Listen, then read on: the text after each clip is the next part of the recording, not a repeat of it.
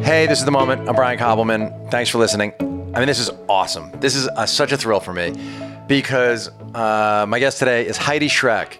And I first came to know Heidi by reading one of her plays and then meeting her when we were hiring people for the very first season of Billions. And Heidi wrote one of my favorite episodes of that season, the episode where Axe is considering getting on a yacht and leaving. And we worked together closely and had a great experience. And then Heidi went off and was like a co-showrunner on the show I Love Dick. And before that, she'd worked in television before, but has recently had just an astounding amount of success and is Tony nominated and Pulitzer Prize nominated and has won a bunch of awards for writing in, starring in What the Constitution Means to Me on Broadway. On the Broadway, I've seen the show. And I had tears in my eyes of both from the show itself and from just seeing you in that situation, Heidi. And thank you, Brian. It's so great to have you here. Make sure you're close enough to the mic. Yep. Because otherwise you have to project like you're on I do. Like you're on I have stage. to scream and then I lose my voice. So get close to the mic I'm and then... here. So I have to just start here, Heidi. Like, what does it feel like to be 47 and finally this giant success? Like, in all definable ways, forever, you've succeeded. You made it. There's not a question mark or a doubt or an ellipsis, like, this happened. What does this feel like to you? Because I perform the show 8 times a week, it's hard for me to process what is happening. I'm doing the show all the time. I mean, truly, this is, to be on Broadway is like the dream of my 10-year-old self. And it's a dream that I really had given up on. I'd moved to mostly working in television. I loved the theater, but didn't think I would probably return. And so it's an unexpected dream come true and quite surreal. I'm not going to lie. It's completely not what I expected from this show. I made it the way I made all my other plays, which is for an audience of about 70 people downtown. Didn't change anything about the way I make my work. And here I am suddenly. I get that it's hard to process because it's going on. On the other hand, when you're in a writer's room with someone, you get to know them well, right? Yes. So, on the other hand, you are someone who was keenly aware of feeling like the state of flux all sort of writers are in wasn't fun for you. Yes, that is true. So it must land for you in some way that this change has happened. Like, beyond just, I wanted this as a 10-year-old. Like, for you as an artist, like, how does it... Do you feel like you finally lived up to what you were supposed to be? I feel...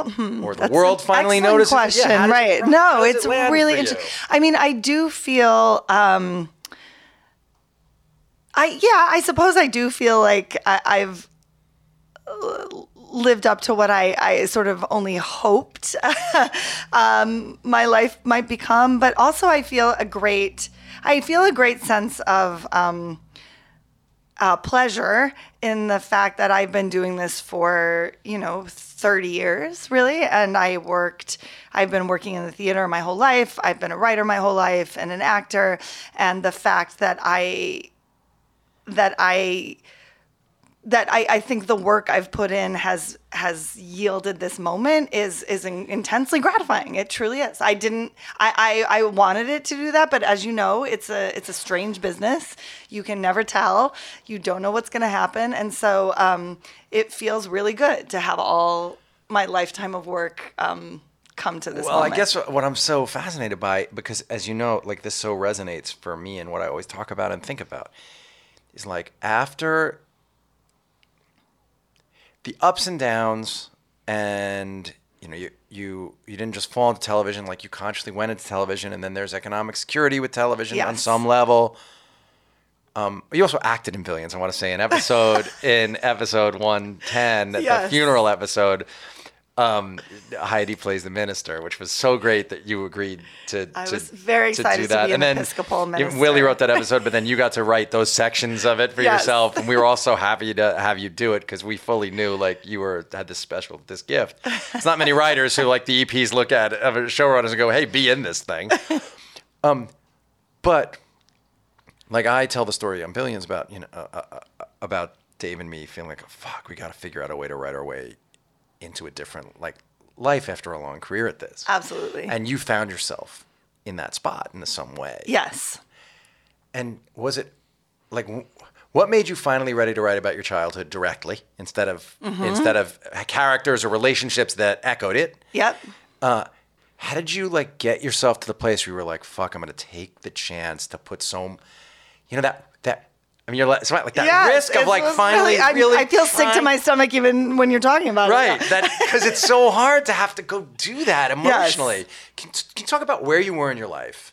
Like Absolutely. talk for a while. You're Sure. a monologuist. You can. Yep. Talk about where you were in your life and what it felt like to me. Like, oh, fuck, I think I might have to do this. Yeah, absolutely. I will say this. I'd been working on the play, for about 10 years before I first performed it. And I would say in some ways, because it's so intensely personal and was the first time I'd written about myself, without disguising myself in other characters or hiding everything, I sort of wrote it in secret. Like I was constantly working on it on the side while doing other projects.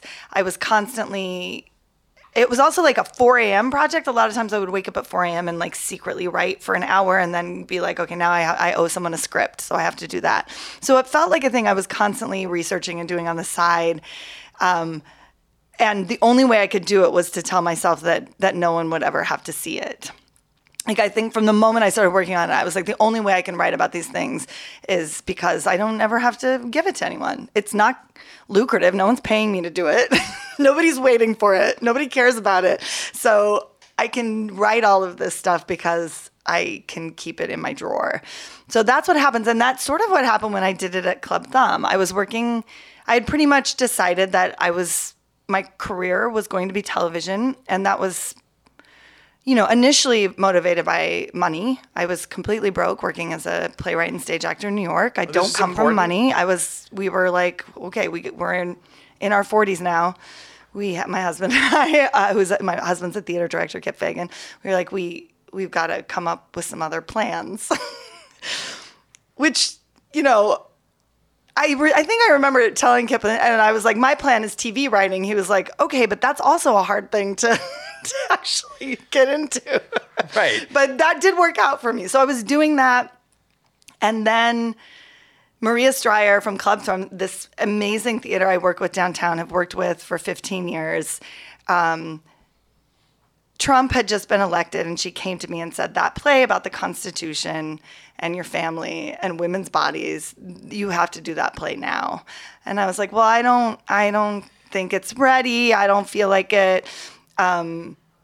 I had performed versions of it, at like PS 122 and other downtown places. And she was like, I think you have to do it now. The whole play you had performed, Heidi? Basically, my whole section, my whole monologue. Right. Yes, I had performed that while Obama was still president.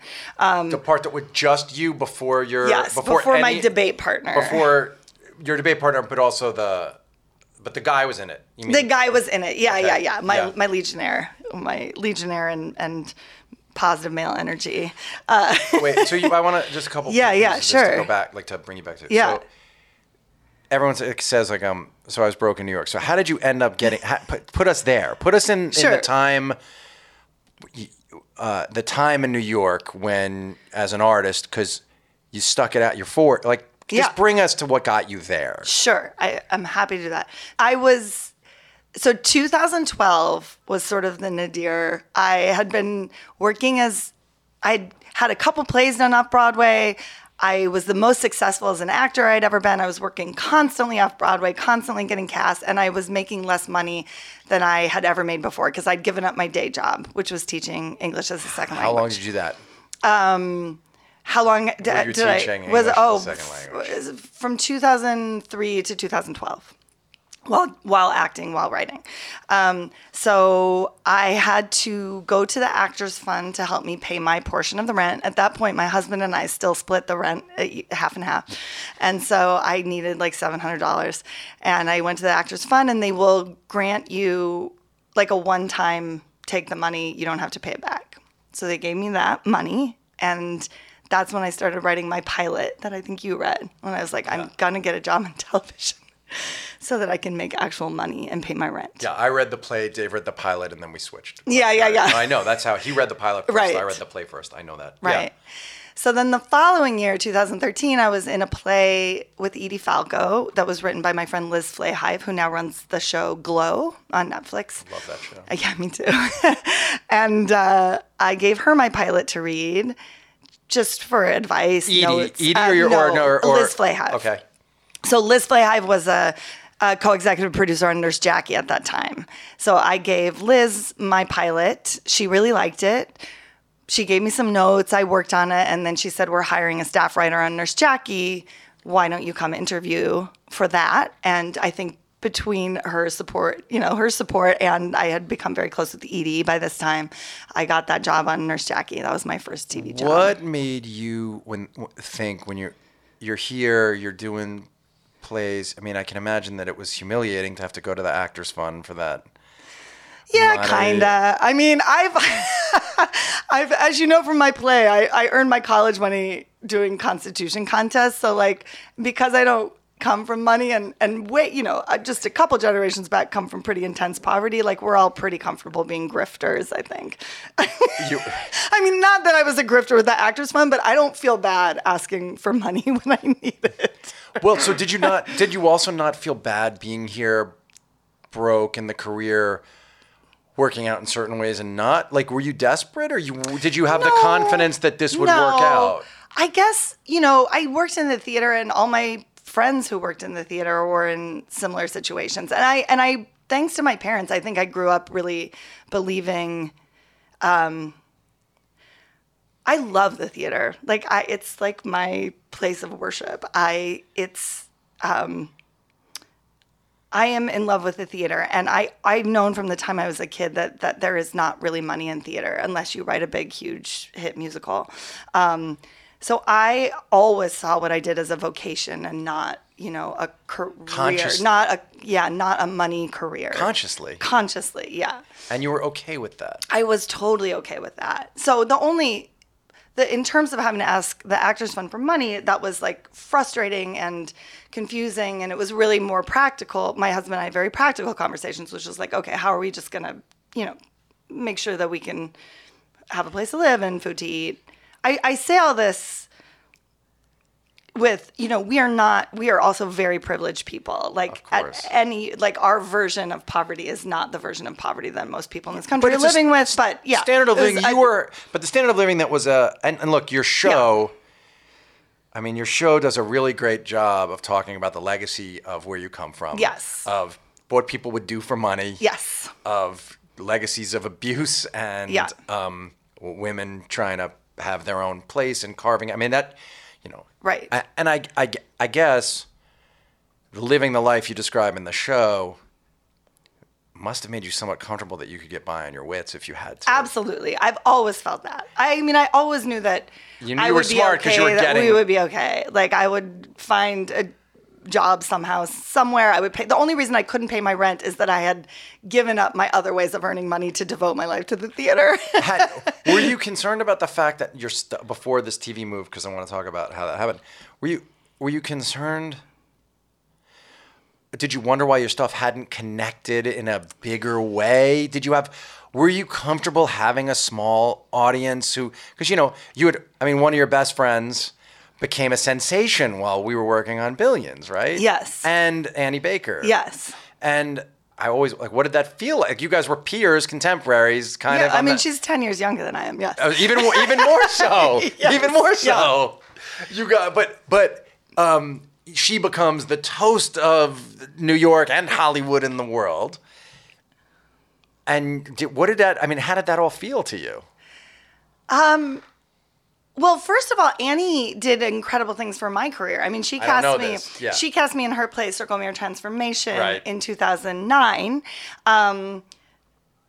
and so that brought me a new kind of attention as an actor. And Yeah. also, she's one of the people in my life who said, I was doing more acting than writing at the time, and she said, you really have to keep writing. Like, you really need to write. So I found her to be, in fact, this is true in my life a lot. I've had a lot of younger women as mentors. That's awesome. Annie Baker, Liz Flahive, Carly Mensch, who also runs Glow. So I didn't, and also we were of the same. I mean, look, being a playwright in America is not different. It's sort of akin to being a poet in America. It's just like you don't really go into it thinking your work is going to connect with a huge swath of people or that you're going to make a lot of money. Now, you know that maybe you can turn that into television writing or screenwriting, but like most of the playwrights I know, and certainly the group I grew up with, which are people like Ann Washburn, people like Jenny Schwartz, David Adjemi, this whole like group of what I would call like downtown playwrights, I just don't think that was ever our goal. But then when it happened for Annie, when she wrote, one of my favorite plays ever, Yes. Flick, when she wrote that, and then what the other one Yes. right before or after that everyone freaked out over. Right. Did it make you think, okay, this is doable? Because I know when I can relate to it when a couple of friends of mine had TV shows of ours, of Dave and mine, ran TV shows and they started to happen. I had actually for both, if I look at Dan and Dave, the Thrones people, and I look at Derek Haas, who has 3 shows on TV, there was not a moment that I felt bad about. All I felt was, that's so awesome. This is a path that's possible. Right, so right. Did Annie's success, Matt, like hit you that way? Or you just thought, well, this is the way it all happens. Like sometimes it hits, sometimes. I think that was more the way I thought about it. Yeah. Yeah. Right. Like this. I thought the practical role, like the only road to success that it felt like I could control was maybe to get into television or screenwriting, because there's just a more obvious like path or something. But yeah, I don't know. I don't know why. Maybe because I lived in Seattle for 7 years and had a theater company there, which is that's not a place you're ever going to get mainstream success. I moved to New York and worked primarily downtown and in experimental theater, like even way more experimental than the playwrights I named. Like I did a lot. I worked with this theater called Theater of a Two-Headed Calf. Mike Iveson, who's in my play now, is with Elevator Repair Service. I was going to work for a while with them until I got a different job. But downtown experimental theater was what I was interested in. You loved that. Yes.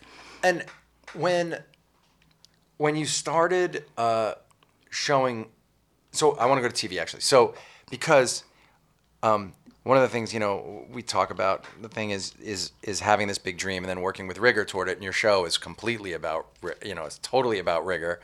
And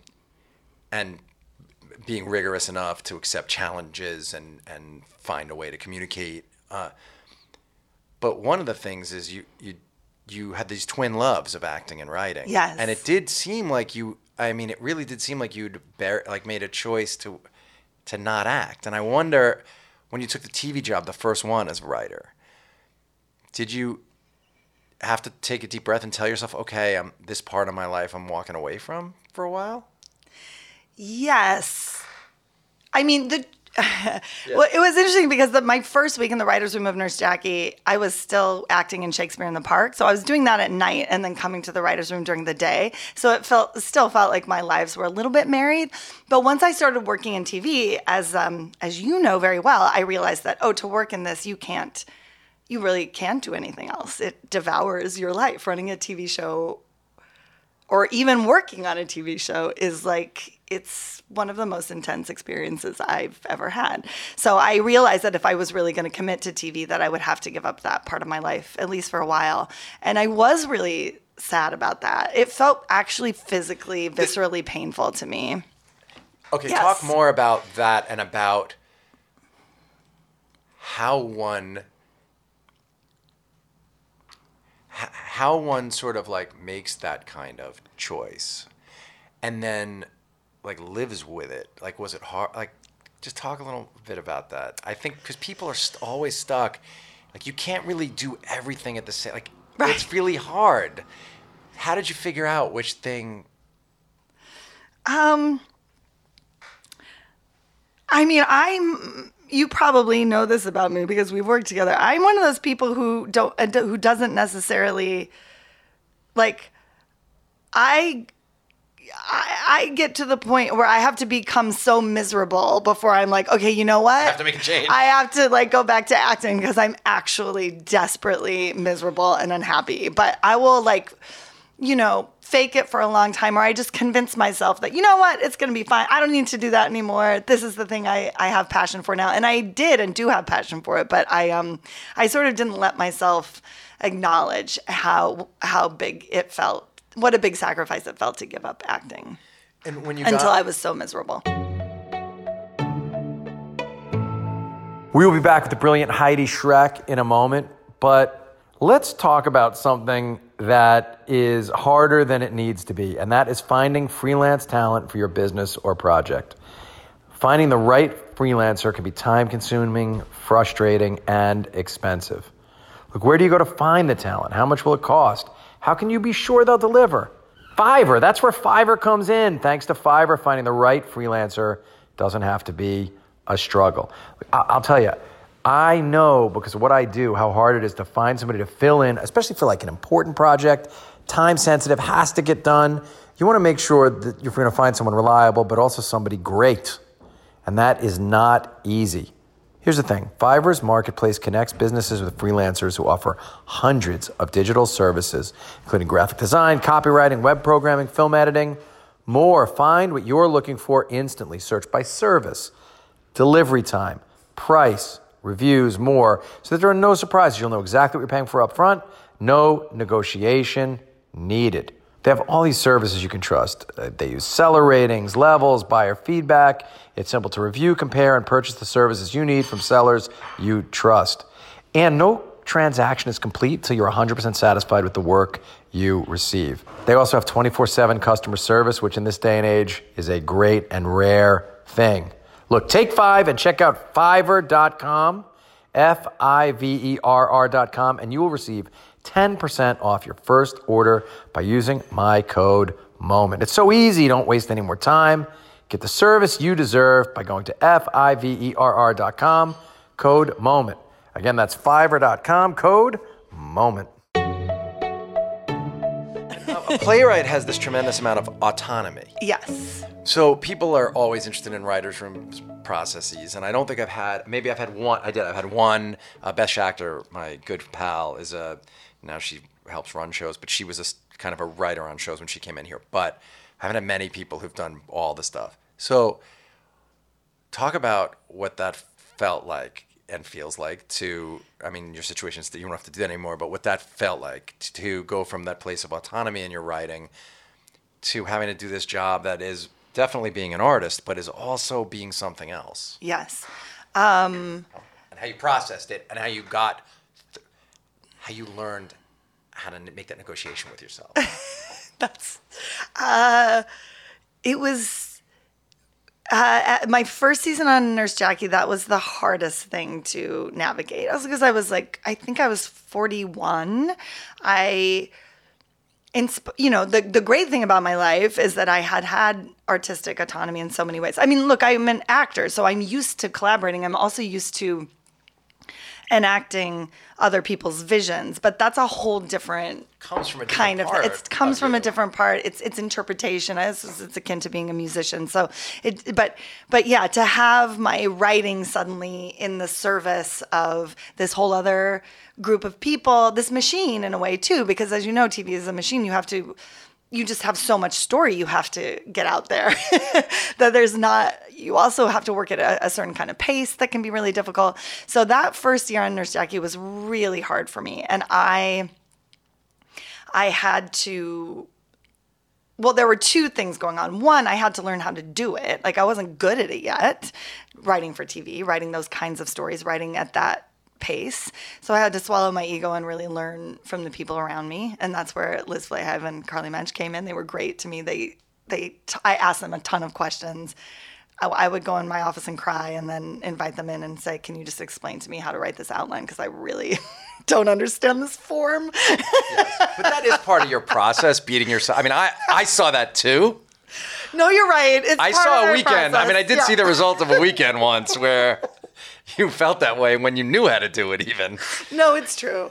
It's true. That is like you beat yourself up to write well, right? It seems. I think so. Or I just have to go. I'm pretty emotionally volatile, so I think I have to go through a whole. I know when I'm getting somewhere when I start crying because I'm like, okay, I think I'm getting to connected what's to this actually going on. Yeah.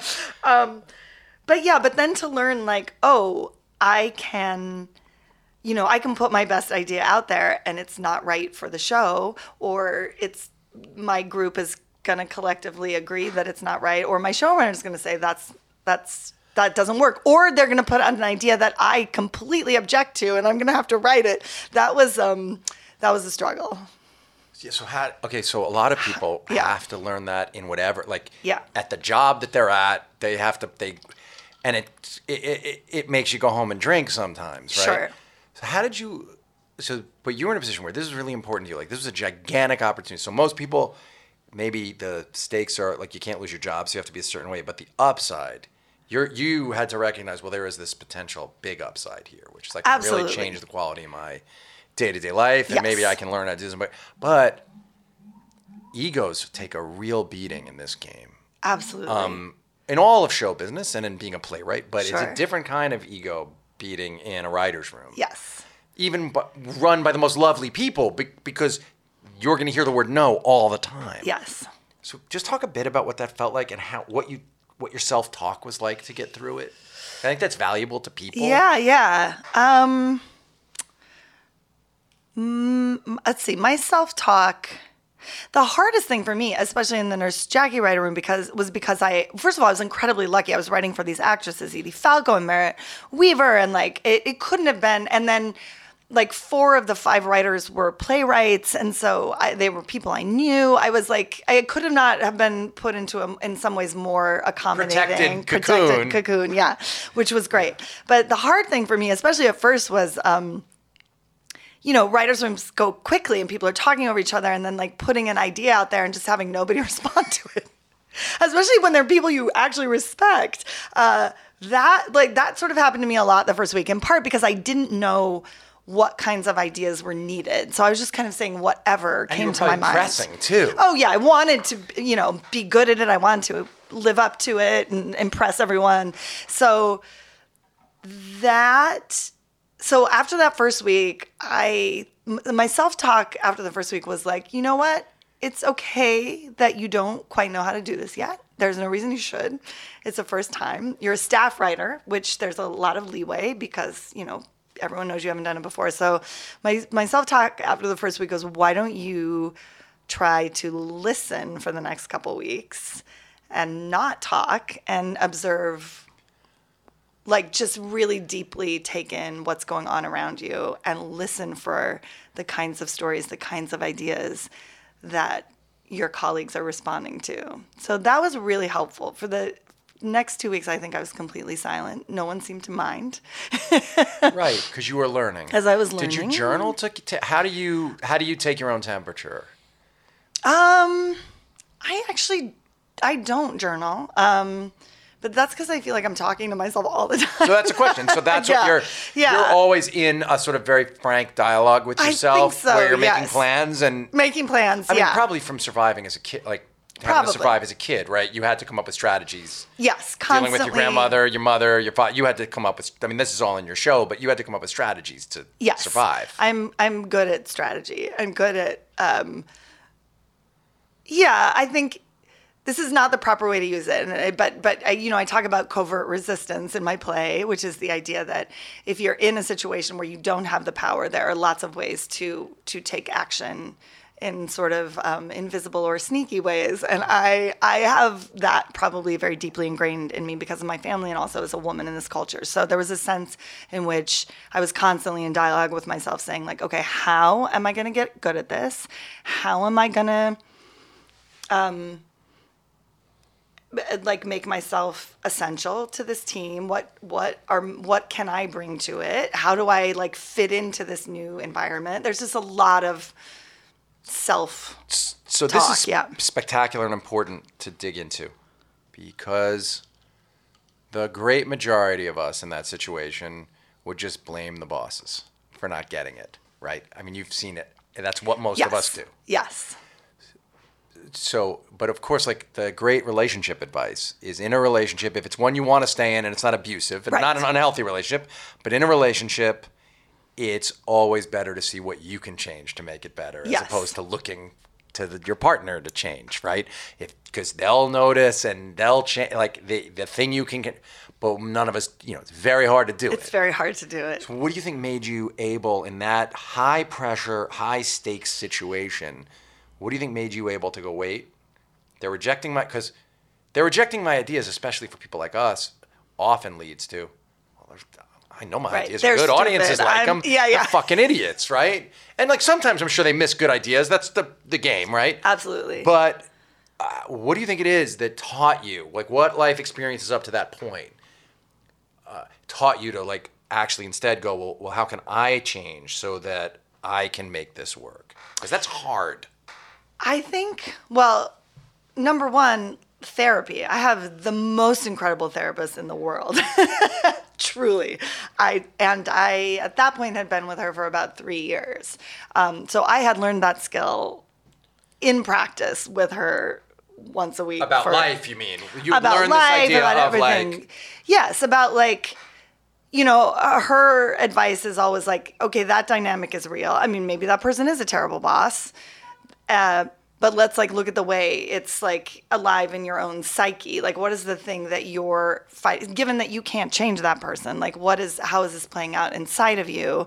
What are your options? And like you said, if it's a situation you've decided to be in, then you have to grapple with yourself. Like you can leave or you can grapple with yourself. And did that mean your feelings weren't hurt, or you just put that aside? Oh no, my feelings were totally hurt. Okay, this is important. Yes, yes, of course. Right, so that week your feelings were hurt. Yeah, my feelings were yes. Okay, no, but that's crushed. Right, that's really important. So smart and And right, you were in a play with Edie Falco. You'd written these plays. Now you're in, and you thought, TV writing's going to be a relative piece of cake, or I'll be able to manage.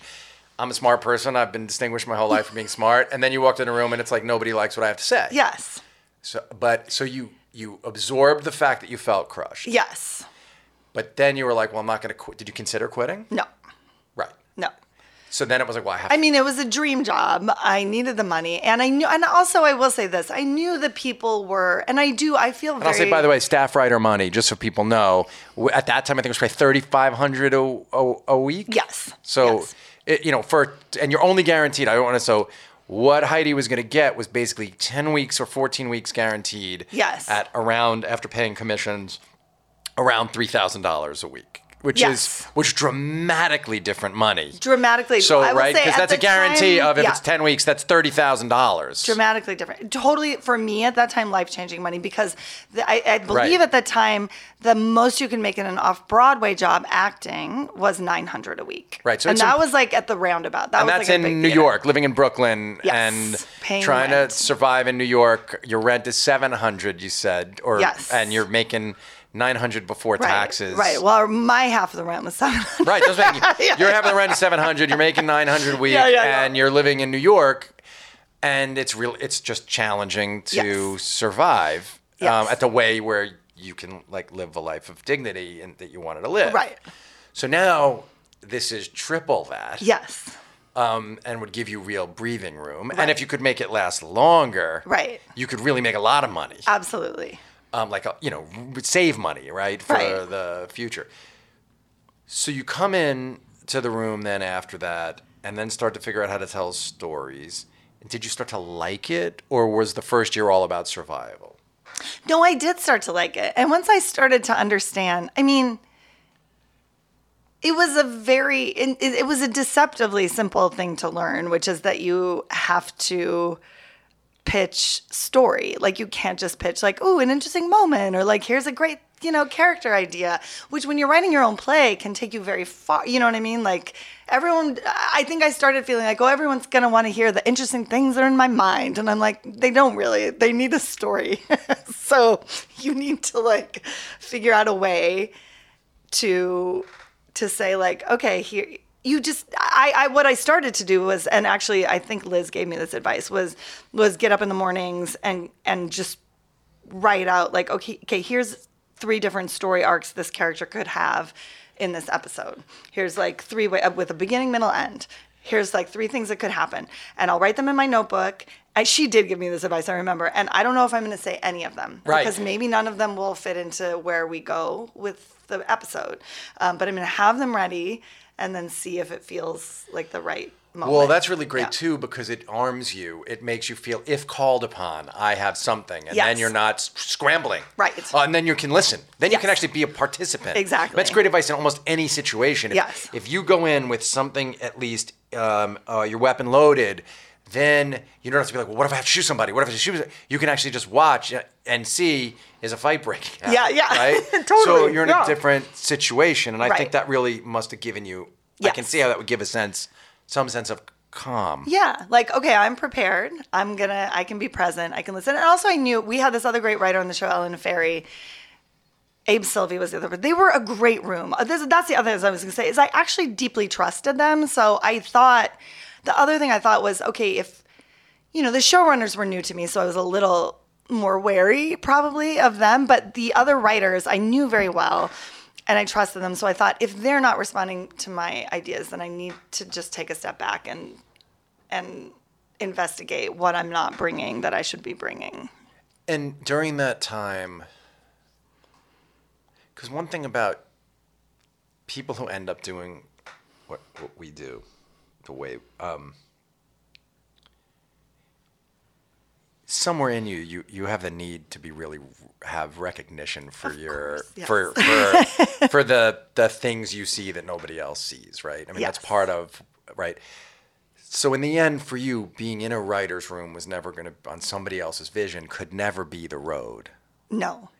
When did that start to become clear to you? I mean, probably working for Dave and me, but no, when did that? Yes, working for Billions, I realized, no, I mean, I think somewhere in there, I think both working for, so Nurse Jackie was just the learning. That was my boot camp. Did you write episodes early not till the second they season? gave me an episode in my first season, which was very exciting and very traumatic. Do you recommend giving a staff writer an episode in their first season? I really don't know. I don't know. I'm not sure. I mean, look, if right, an episode with them could work. I'm trying to think, like, if I'm ever running my own show. You will be running your own show. I think that I would do it with a backup plan. And I say that as someone who was like, as my coworkers came in and really helped me in that situation. I would do it with a backup plan. But no, I think I realized, so if Nurse Jackie was the boot camp, it was just, that was a time, I didn't even have time then to think about like, is this making me happy or not? I was just trying to learn it. I was trying to understand the world and what to do. And then I think. And that was a room that's set up for you. Yes. And then you were in our room next. Yes. Which just was a world that you didn't know, like a world you didn't know, a room with, and I mean, you did very well in the room, but a room that the show in the first half of the first season is this masculine, muscular show. Yes. With a tone that Dave and I had spent 20 years. Yes.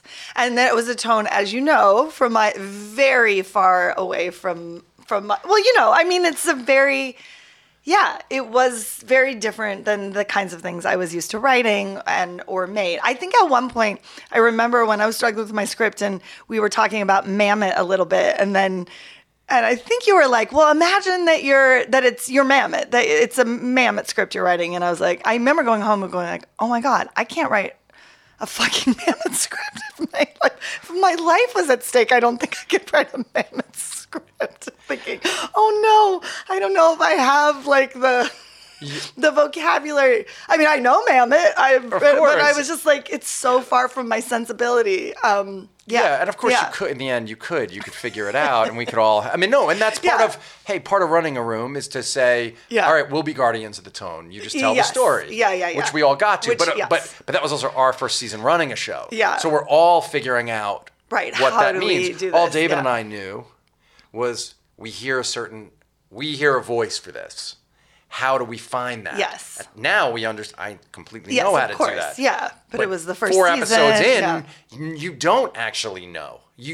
I think even a veteran showrunner in a new show, finding the voice is really hard, right? Yes. So that must have been. I can't imagine that must have been, and for a variety of reasons, life was all unsettled for in lots of different ways. How did you get through that time? I mean, I think I did. I think I approached it similar to the way I talked about with Nurse Jackie. It was just like, okay, how do I learn how to contribute to this show, and how do I learn, I think the same thing, like trying to listen for what you all wanted, and recognizing sometimes like the gap between that and like what my particular skills were, but at least trying.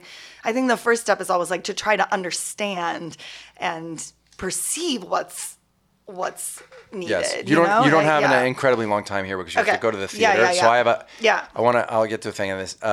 Here's something I think is really great. Was that at the end of the season, you came to us, and it's important to say, like, we got along very well. Like, you were in the and we put you in the show. Yes. There was a great deal of fun. It's like, for work. We had a lot of shared humor about like things that would happen. Like, we all got along really well. You came to us and you were like, I'm not sure that my voice in this show are ever going to be a really natural fit. And we had said to you, like, you're welcome to come back, but we think you're right? It was like really like we were both like, yes, we can all make this work because you're really smart and we like you and want you to be on the show. And you wanted to, like, we all wanted to work together, but like,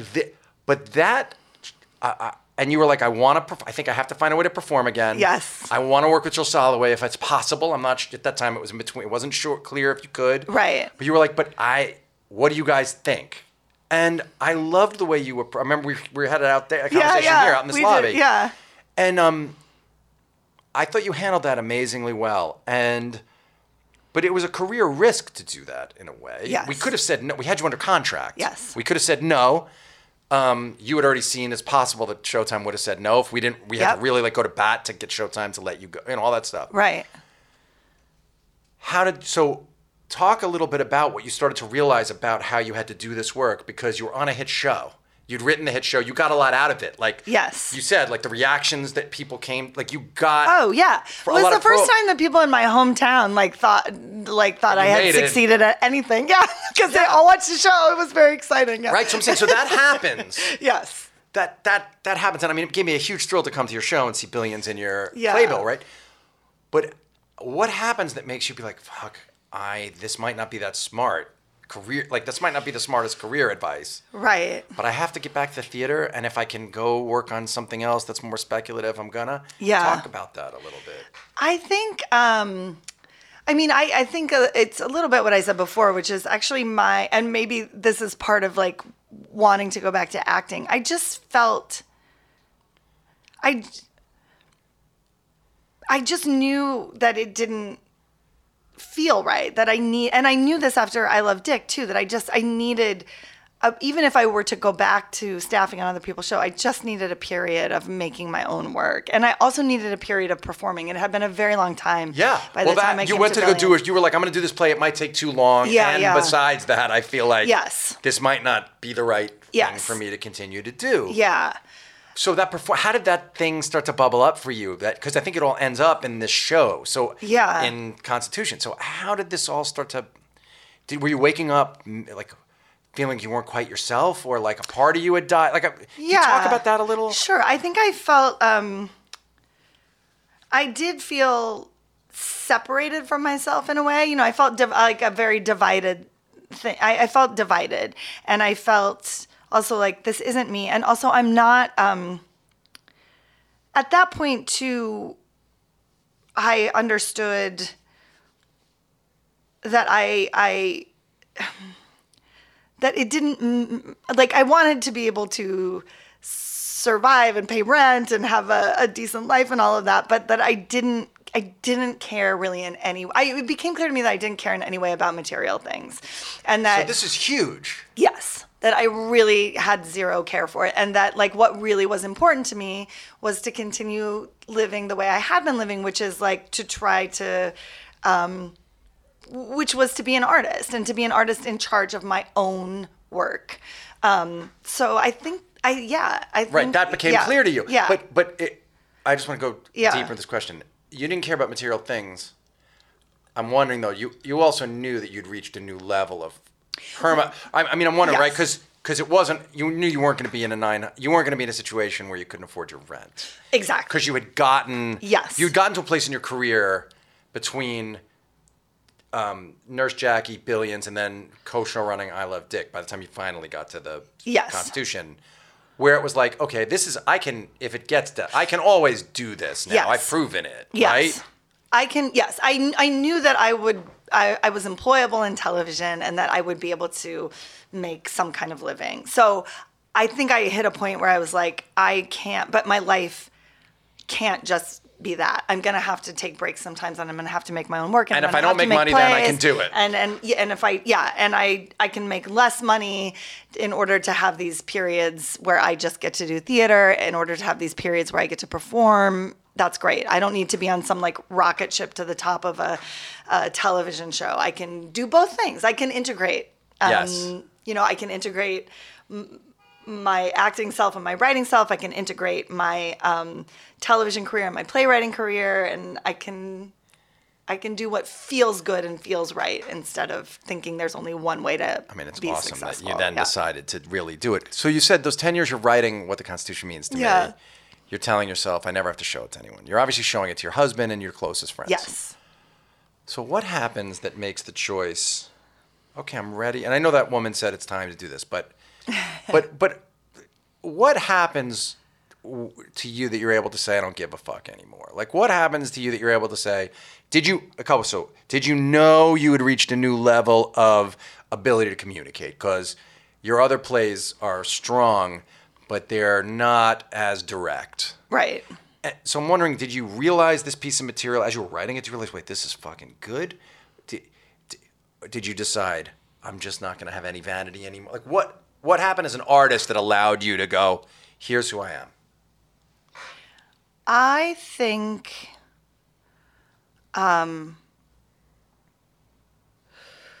what I told myself when I did the 9-day run for 70 people a night at Club Thumb is that I would do this and get it out of my system and then go back to TV. So I was like, this will be the thing that gives me my chance to perform, that gives me my bit of artistic autonomy, so that I will sort of feel satiated in that way. And then I have this great luxury of, I don't have to make my money off this play I'm going to do. I don't even have to, because I was scared, like it can be a total flop and it doesn't matter. I have another career now. So it can be the worst play. I did not think, I've reached a new level of anything. I was like, no. You didn't know it was great. 100% did not know that. I thought it might be horrible. And I think I think in part because of the success I'd had in TV, I allowed myself to say, like, okay, now I can afford to write a horrible play, and maybe it's really bad. And also, Jill always said this thing on I Love Dick, which I loved, which is like, here's a terrible piece of art. Here's, what is it? It's like, here's a pretty good piece of art. Here's an amazing piece of art. Here's a terrible piece of art. And you kind of have to be willing to... The terrible piece of art is between pretty good, because people can't see. Yes. The polls aren't terrible and great. The polls are decent and great. Yes. The problem is between those is terrible. Is terrible. That's exactly true. And you really have to risk terrible. I think, most of the time to get to something great. And so I sort of went in with that mindset of like, this might be terrible, but maybe it's great. I don't know. And because twinned with this is that you make this incredibly bold choice in the way that you present yourself at the beginning of the play. And that is as big a risk as writing the play, right? Because you're playing your 14-year-old self or 15-year-old self. Yeah. So you're playing someone at the very beginning without guile. Yes. Who quickly enough gets cynical. But when we first meet you, and I find in any kind of art, casting off all the cynicism and being guileless, and especially the audience doesn't know what you suddenly you come out and it's you. Yes. And you're playing a guileless 15-year-old. Very, very smart, but guileless 15-year-old. Yes. And when people who are older try to play kids, as you know, it's often a disaster. Absolutely. Were you scared about it? Very risky. Yes. You were? Yes. So who directed the... Oliver Butler. And so did Oliver help? Did you guys talk about... I know you wrote it. Did you talk about what that presentation was going to be like? Or did that just come out of you at first?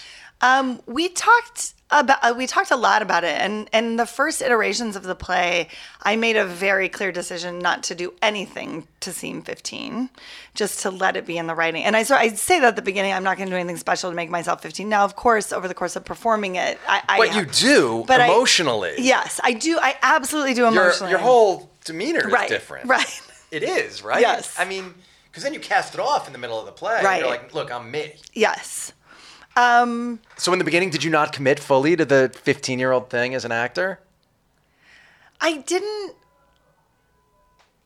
This was the aesthetic decision we made when we first did it downtown, is that that 15-year-old is in me still. I frankly think the 47-year-old was in me at 15. Yes. My therapist always says, you already know everything. I'm sure as guileless as she already was grappling with the reality of what it is to be a teenage girl in this culture. She knew the history 15 of my was family. before that event happened that really was the bad event, right? 15 is when but 15 was when I learned about my family's history. Yes.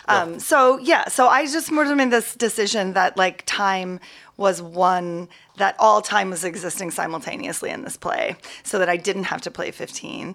And also the truth is I am still guileless in some ways. There is a part of me that's very innocent. Also, the 15-year-old persona is a persona that I still use in the world to great effect, which is a kind of mask of, I say truly a mask of openness, a mask of cheerfulness, a mask of guilelessness. It's like that. Yeah. So the whole play is about me wrestling with that. Yeah, what it means to be a woman. Mask. I mean, a woman who has to put those masks. Women, not just a woman. Women who have to put on these things so they don't get murdered. Yes. I mean, that is what. You're talking a lot about that in the play. I am, yes. So in that sense, she was very easy. I watched it closely. I know you did. I did. I watched closely. In a sense, that 15-year-old was very easy to access because she is with me all the time, and it's the part. I feel like when I come out and talk to the audience, that's the most open, charming part of myself. My friend who's a cabaret performer calls it, she's like, you're doing a cabaret persona. We have to go. No, I know you have to go, but I have to ask you three more things. Yeah. So you performed the play, obviously people loved it, and then you had to make the decision, am I going to keep going? Yes. Was that a hard decision or an easy decision? It was a hard decision, in part because I had to talk to my mom about how very public everything was going to become. Wow. And because in the beginning, this is not true anymore, but in the beginning, it actually cost me so much to perform it. It was exhausting, and I felt sick to my stomach a lot. That makes sense, because you're reliving your childhood. Yes, yeah. So I wasn't sure. And again, I was like, I had a number of offers for wonderful TV jobs, and I was like, so my choice is to go back to a TV job that'll probably be hard but really fun and pay me well, or I can go perform this off Broadway for $700 a week and be sick to my stomach every night. Because you weren't thinking about Broadway then, Heidi? No, none of us thought about. I didn't know the show was going to Broadway until December 25th, but it wasn't in your mind this will go to Broadway. No. And So let's circle because you have to go. I mean, I feel I've done a bad job of this. There's so much more I want to ask you, but as I have a couple extra minutes, as long as I can get to the theater, you'll be able to get. Okay, so you're when you find out you're going to go to Broadway. Yes. Is that the moment that you like understand your life's forever changed? No. When's the moment? So what's the moment when you understand? I know this is the moment, but when is the moment where you were like, my life's gonna? No, seriously, when's the moment you're like, oh? I think there were two. Okay, so first of all, when it's going to go to Broadway, a lot of people told me it was a terrible idea, including people. I was given a lot of advice by people I trust to wait. That if it was meant to go to Broadway, it would go in 6 months when there was time to build up ticket sales. And there were too many plays on Broadway this spring. There were something like 24 plays this season or something, that it was too competitive. That I was told, again, by people I trust, that plays written by women historically, statistically, don't make money on Broadway, especially if they resemble anything like a one-woman show, which mine does, even though there are three of us. So I almost said no. And then I woke up like with night sweats because I'm perimenopausal at like 4 a.m.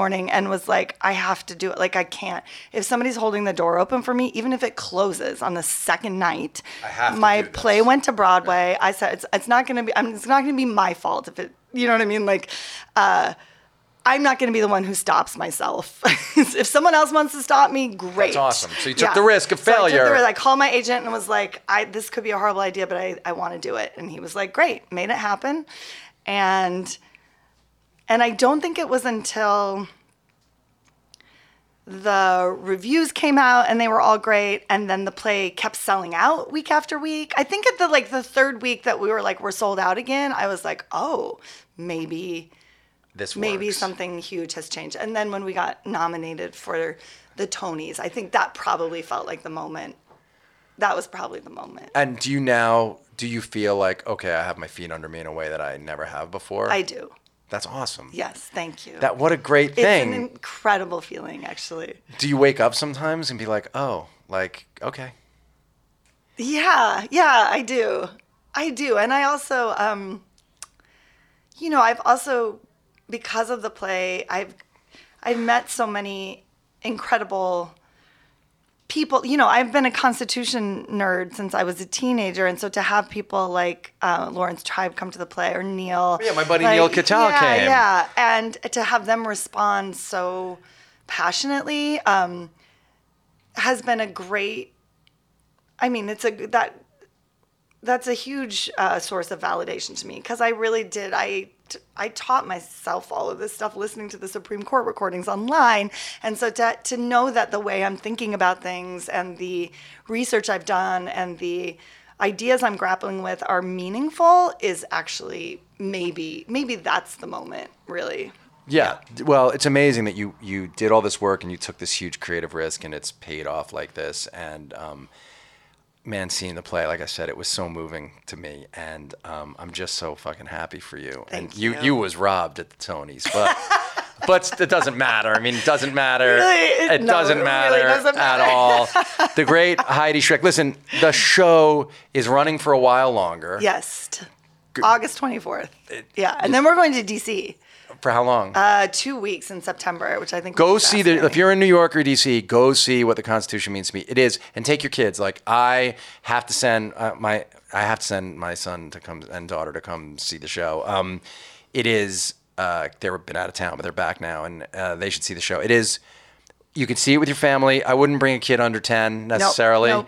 But a kid who's in their teens can definitely handle all the content. It is an incredible play about what it means to be an American, what it means to be an American woman, what it means, what it ought to mean to be an American man. And there's never been a more important time for this play to be on Broadway. Heidi, I'm so glad you wrote it. You can find Heidi on social media what are you at? I'm at Heidi Schreck on Twitter, Heidi B. Schreck. Okay, are you on the gram or no? Yes, I am on the gram. Just my name, Heidi Schreck. Okay, and you can find me at Brian Koppelman on either or any, and you can email me at themomentpk@gmail.com if you need me. Heidi Schreck, get to the theater. Thanks so much for being here. Everybody else, see you next time. Thanks for having me, Brian.